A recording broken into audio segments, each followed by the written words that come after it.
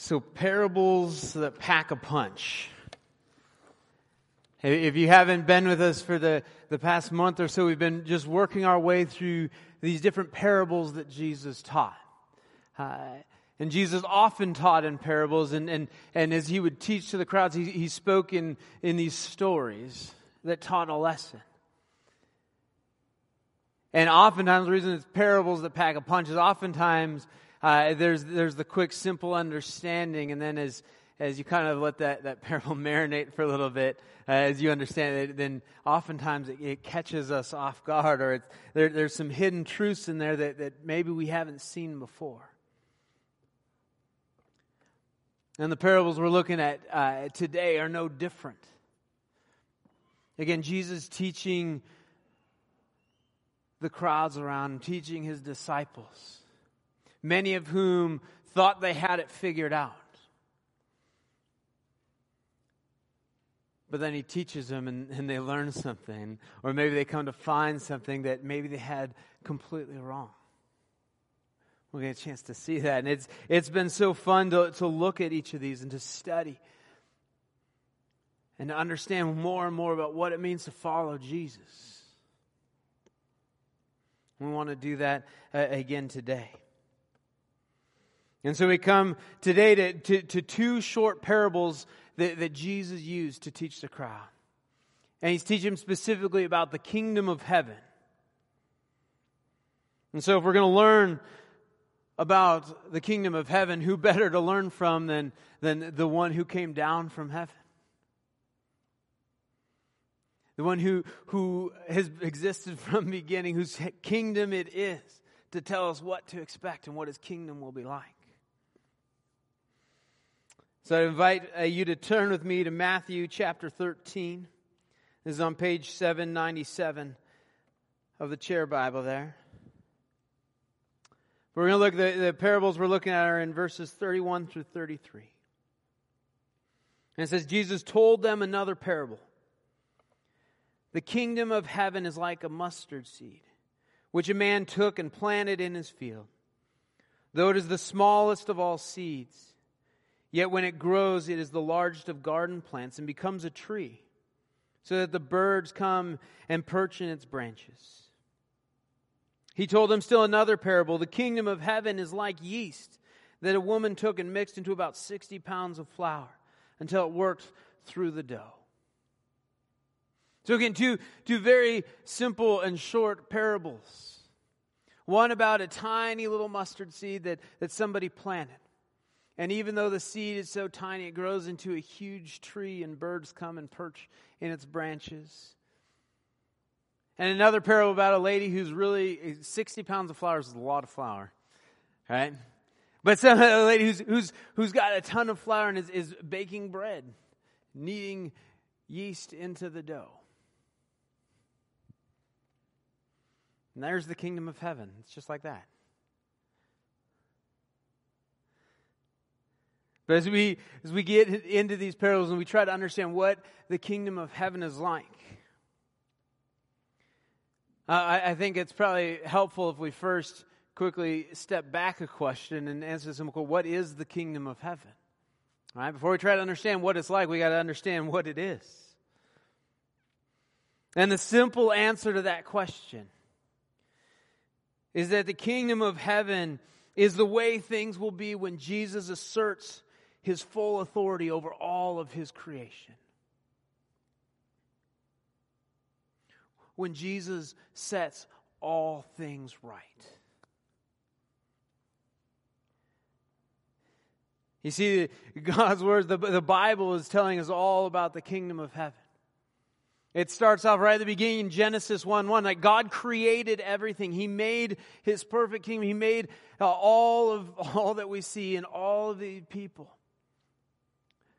to live with him in perfect unity forever. And he gave us free will so that we could worship him. But we read in Genesis that sin entered the world.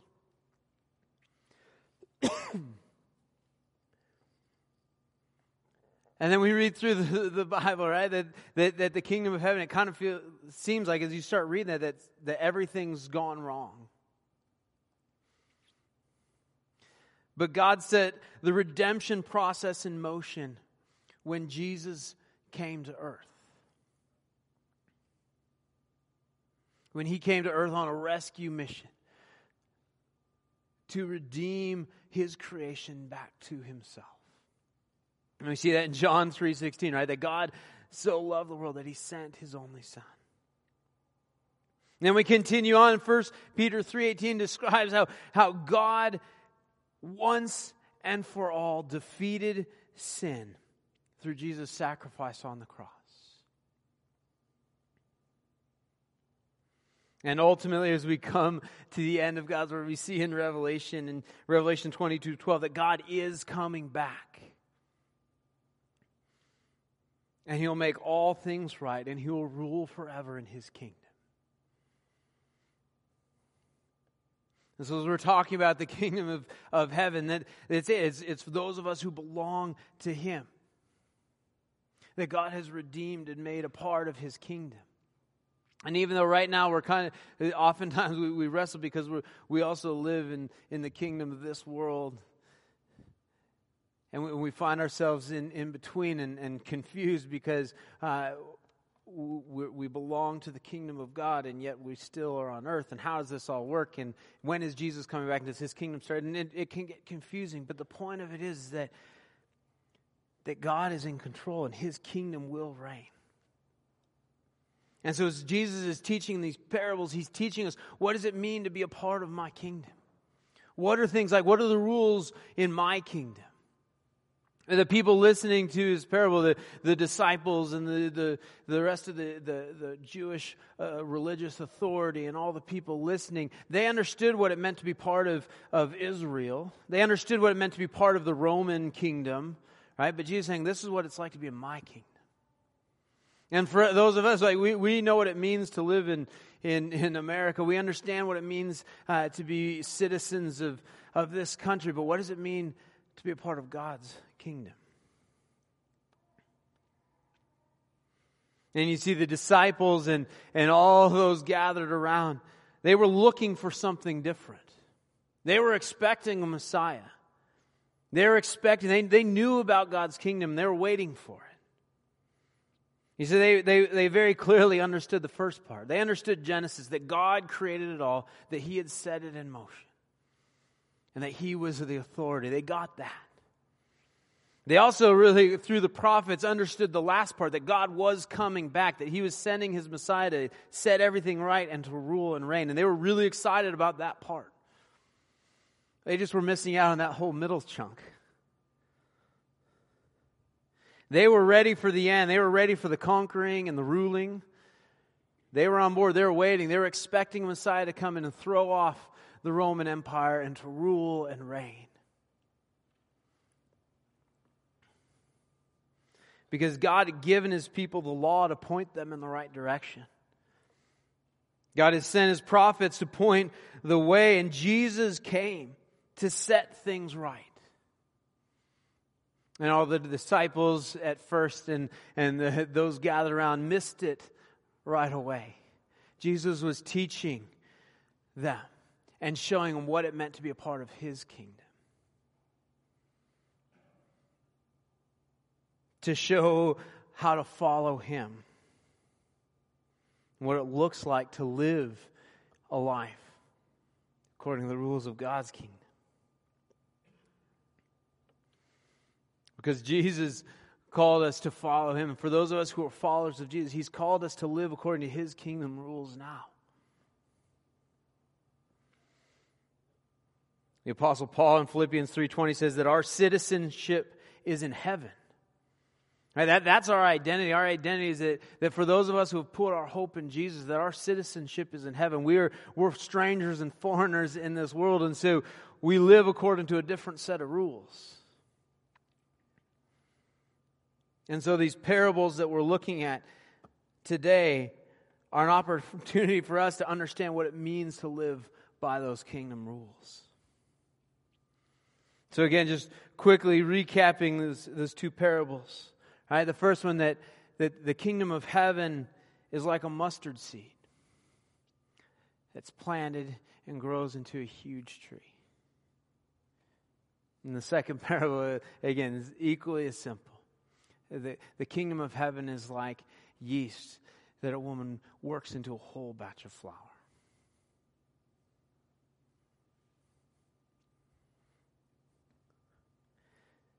So as we get ready to look at what it means to live by kingdom rules and live in the kingdom, would you just pray with me? That as we open God's word, as we say this wouldn't be Mark's wisdom, but that God would teach us. Would you pray with me? Father, we thank you for your word. We thank you that even though I'm speaking, that you are here. And we pray that you would just show yourself to us today. Father, that we would see you. And that you would just draw us to yourself. That you would reveal yourself to us. That we would know you.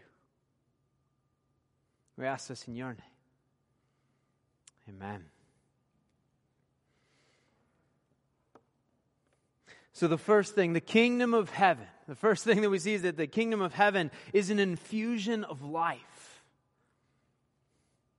You see, the kingdom of God, the gospel as we understand it, it's not just a concept that we need to understand. It's not something that we need to learn and know. See, the gospel is life transformation. It's change. We're called to be born again. There's new spiritual life implied in the kingdom of heaven. The gospel isn't just about changing our behavior. In John chapter 3, Jesus has this interaction with Nicodemus, who's one of the religious leaders. And Nicodemus comes up to Jesus at night because he doesn't want everybody else to know, and he talks to him. And Jesus, in this conversation with Nicodemus, tells him, you must be born again. And Nicodemus, like most of us, goes straight to the thing he understands, the physical. He's like, how am I supposed to be born again? I'm an old man. But Jesus explained it's a new life that's needed. The gospel's about new life. That our spirit is made new. That there's this infusion of life that wasn't there before. And that's what we see in both of these parables. Both these parables are showing us the same thing, right? That there's a lifeless substance that needs an infusion of life. The seed is life from without. The yeast is life from without. They're added in. It's not something that we have within ourselves. Right? It's not that we have the natural ability for our spirit to grow. Right? Ephesians said that we are dead. Right? Dead things don't grow. Right? Without God, without the gospel, we are dead. There's nothing in us that's life. And we need that infusion of life from God. So here's the great truth that Jesus is teaching in the parable of the seed. Let me just say it really simply. We are dirt. There we go. That's really comforting, right? But we're on our own. We're nothing. We're dirt. Right? At the end of our driveway, we have this great patch of dirt where there used to be grass. Right? You guys probably have something similar. But there's right at the edge of the driveway, and we sometimes drive over, there's this patch of dirt.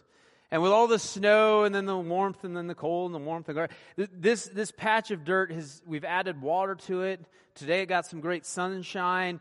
It is this beautiful patch of, there's this tire track through it. It's just dirt. Right? That's all it is. And on our own, even if we add those things, right? Add some sunlight and water, and we're basically this hard clay junk, right? And that's probably what that patch will be for a while too. But that's what we are on our own. But then when you add the seed, and we see in different parables that Jesus explained, the seed is the gospel. It's the infusion of life from God. It's the spiritual birth that we don't have in ourselves. And it's added in. And when the seed is added in, even in the story, the tiniest of mustard seeds, when it's added into the soil and given the water and given the sunlight, what happens? There's life.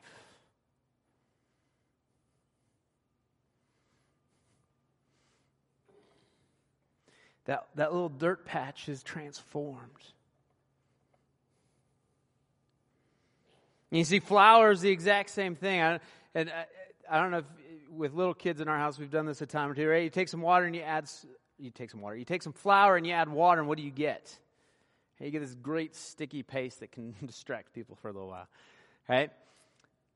But you look at this story, 60 pounds of flour, you add water to it, and on its own, water and flour and heat, you're probably going to, might taste a little bit better than the clay brick, but it's just going to be a brick, right? There's no life in it. It's a mess. But when you add in the yeast, when you add in the life, it changes. And that flour is transformed into a loaf of bread.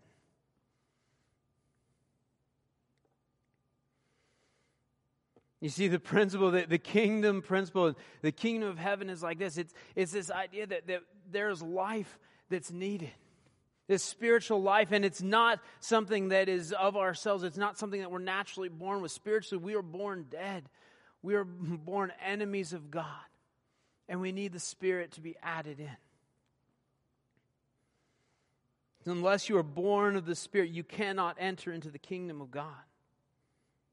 The religious leaders and the disciples, they were waiting for this outside hero who was going to bring them into the kingdom physically.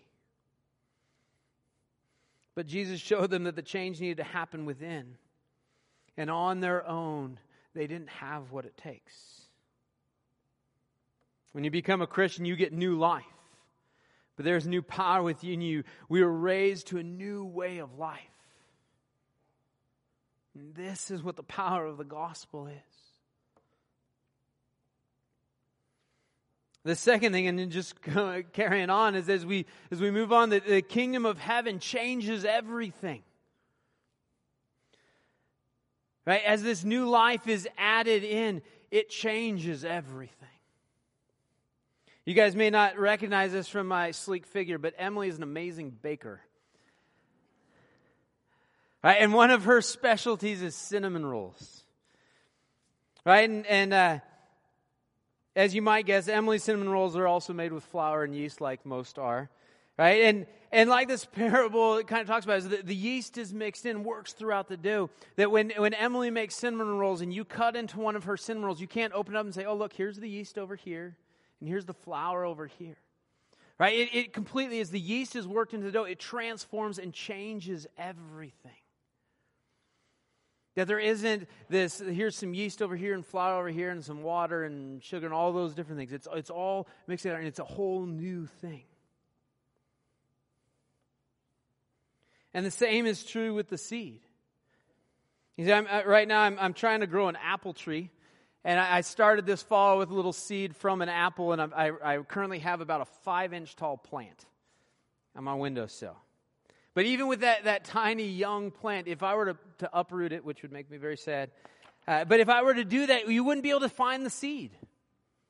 Right? That seed, and you wouldn't be able to look at the soil and where all the things that were in the soil, it's transformed all of it. It's changed. There's not a seed and dirt anymore. There's a tree.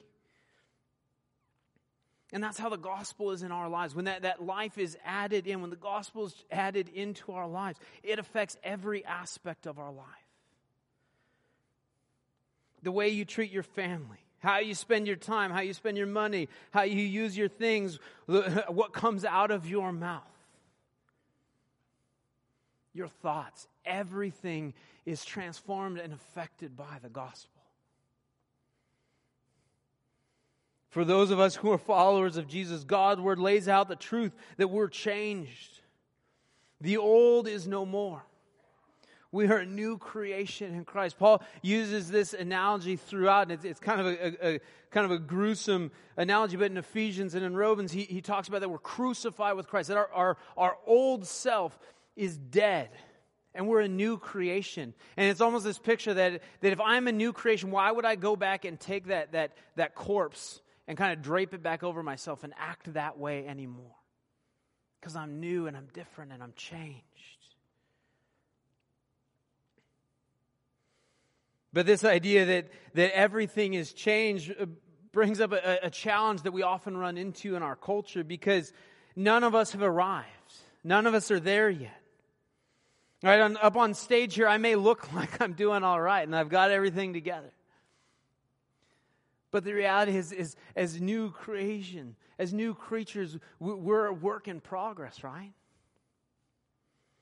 And that's I think one of these other truths hidden in this parable is that the kingdom of heaven, it takes time. It takes time. It's not instantaneous. With yeast and bread, it takes time. Bread has to rise. Emily's cinnamon rolls have to rise twice and then bake. It's a long process of waiting for those things. Right? And even with my little tree, it's 5 inches tall, but we're still probably a good 5 years out from getting any apples from it. Right? Growth takes time. No one plants and expects immediate results. We do the same thing. We start and we give ourselves lots of grace in other areas of our lives where we start something new and we give ourselves a little bit of grace. But for some reason, in this area, we don't. And that's why we try to be careful about using these languages of it's a journey with Jesus, right? We're a new creation. We're born into this new life. We're growing. We're pursuing Christ. None of us have arrived. None of us have achieved perfection yet. And as new life begins, it will continue to grow and change until the point where we see Jesus face to face. And it will be finished. The Apostle Paul in Philippians 1 verse 6 says, I'm confident of this very thing, that he who began a good work in me will carry it on to completion. He knew that he was a work in progress, that God was still working on him, that God was still growing him, that maturing him. A couple chapters later, and if you want to look there, it's on page 952, your chair Bible, Philippians 3:12. Paul writes, not that I have already obtained all this, or have already arrived at my goal, but I press on to take hold of that for which Christ Jesus took hold of me.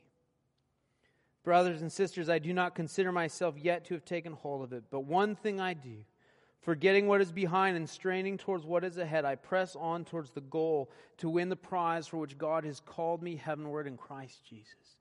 Paul had understood this mentality that he was pursuing Christ. He was being made new. He was a new creation, but it was taking time. He hadn't achieved, he hadn't arrived, and he knew that until he stood face to face with Jesus, he wouldn't be there yet. And yet, if you skip down a couple of verses, Paul goes on. I think this is an important thing. He invites all of the listeners to say this. He said, follow me. Imitate me as I imitate Christ. As I am growing, as I am being changed, follow me. 1 Corinthians 11, he says it this way, imitate me, copy the things in me that you see in Christ. And so he set himself up as an example, knowing he hadn't arrived yet, but as he pursued.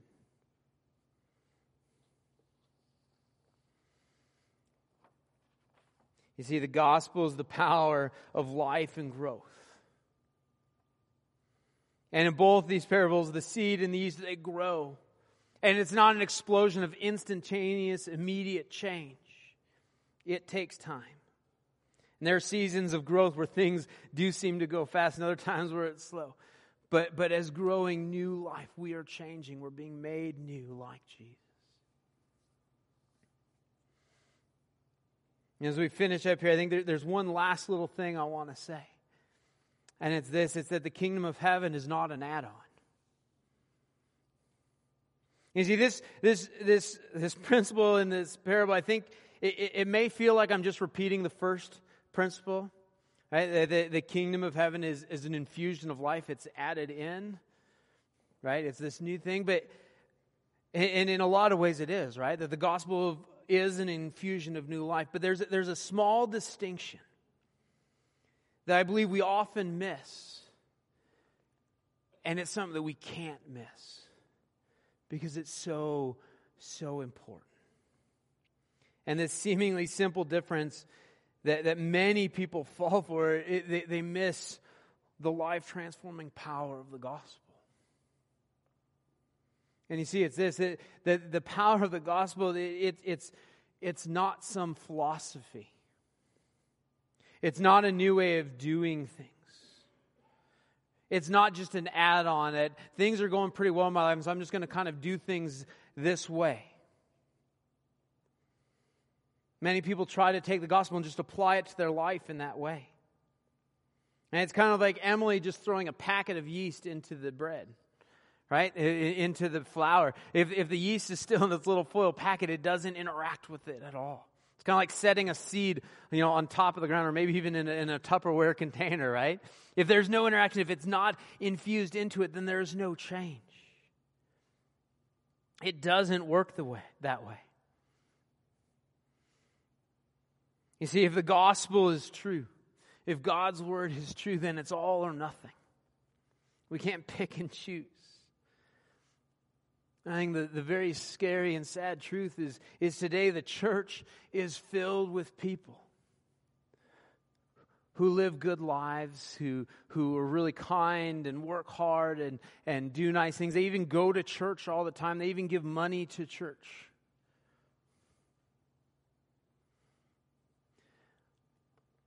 But the gospel hasn't invaded their heart.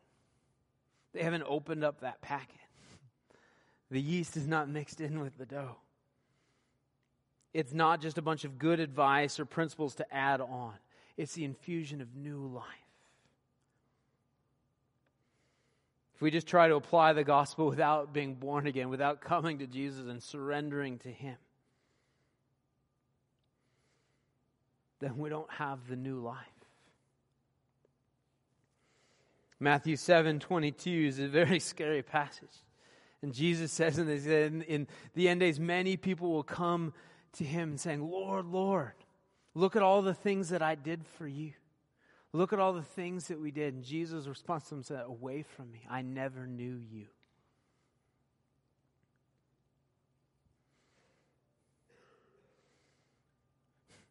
The truth of this parable is that the kingdom of heaven is new life in Jesus.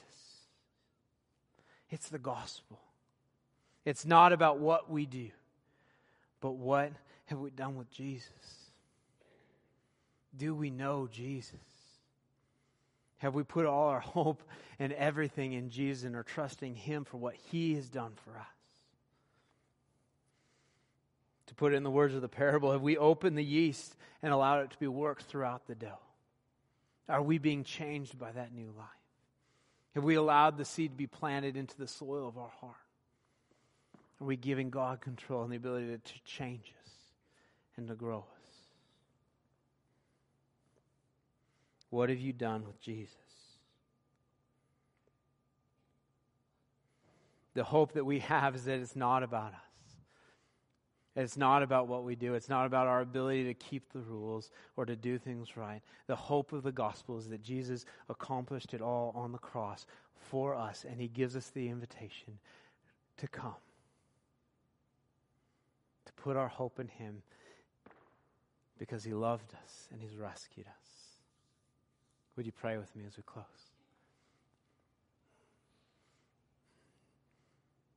Jesus, we love You. We stand in awe of You. Jesus, we thank You for the cross. We thank You for the hope that we have, that it's not about us because we know ourselves. We know that we don't have what it takes. But You have given us new life. You have offered us new life, that You make us new. And so, Jesus, we run to You.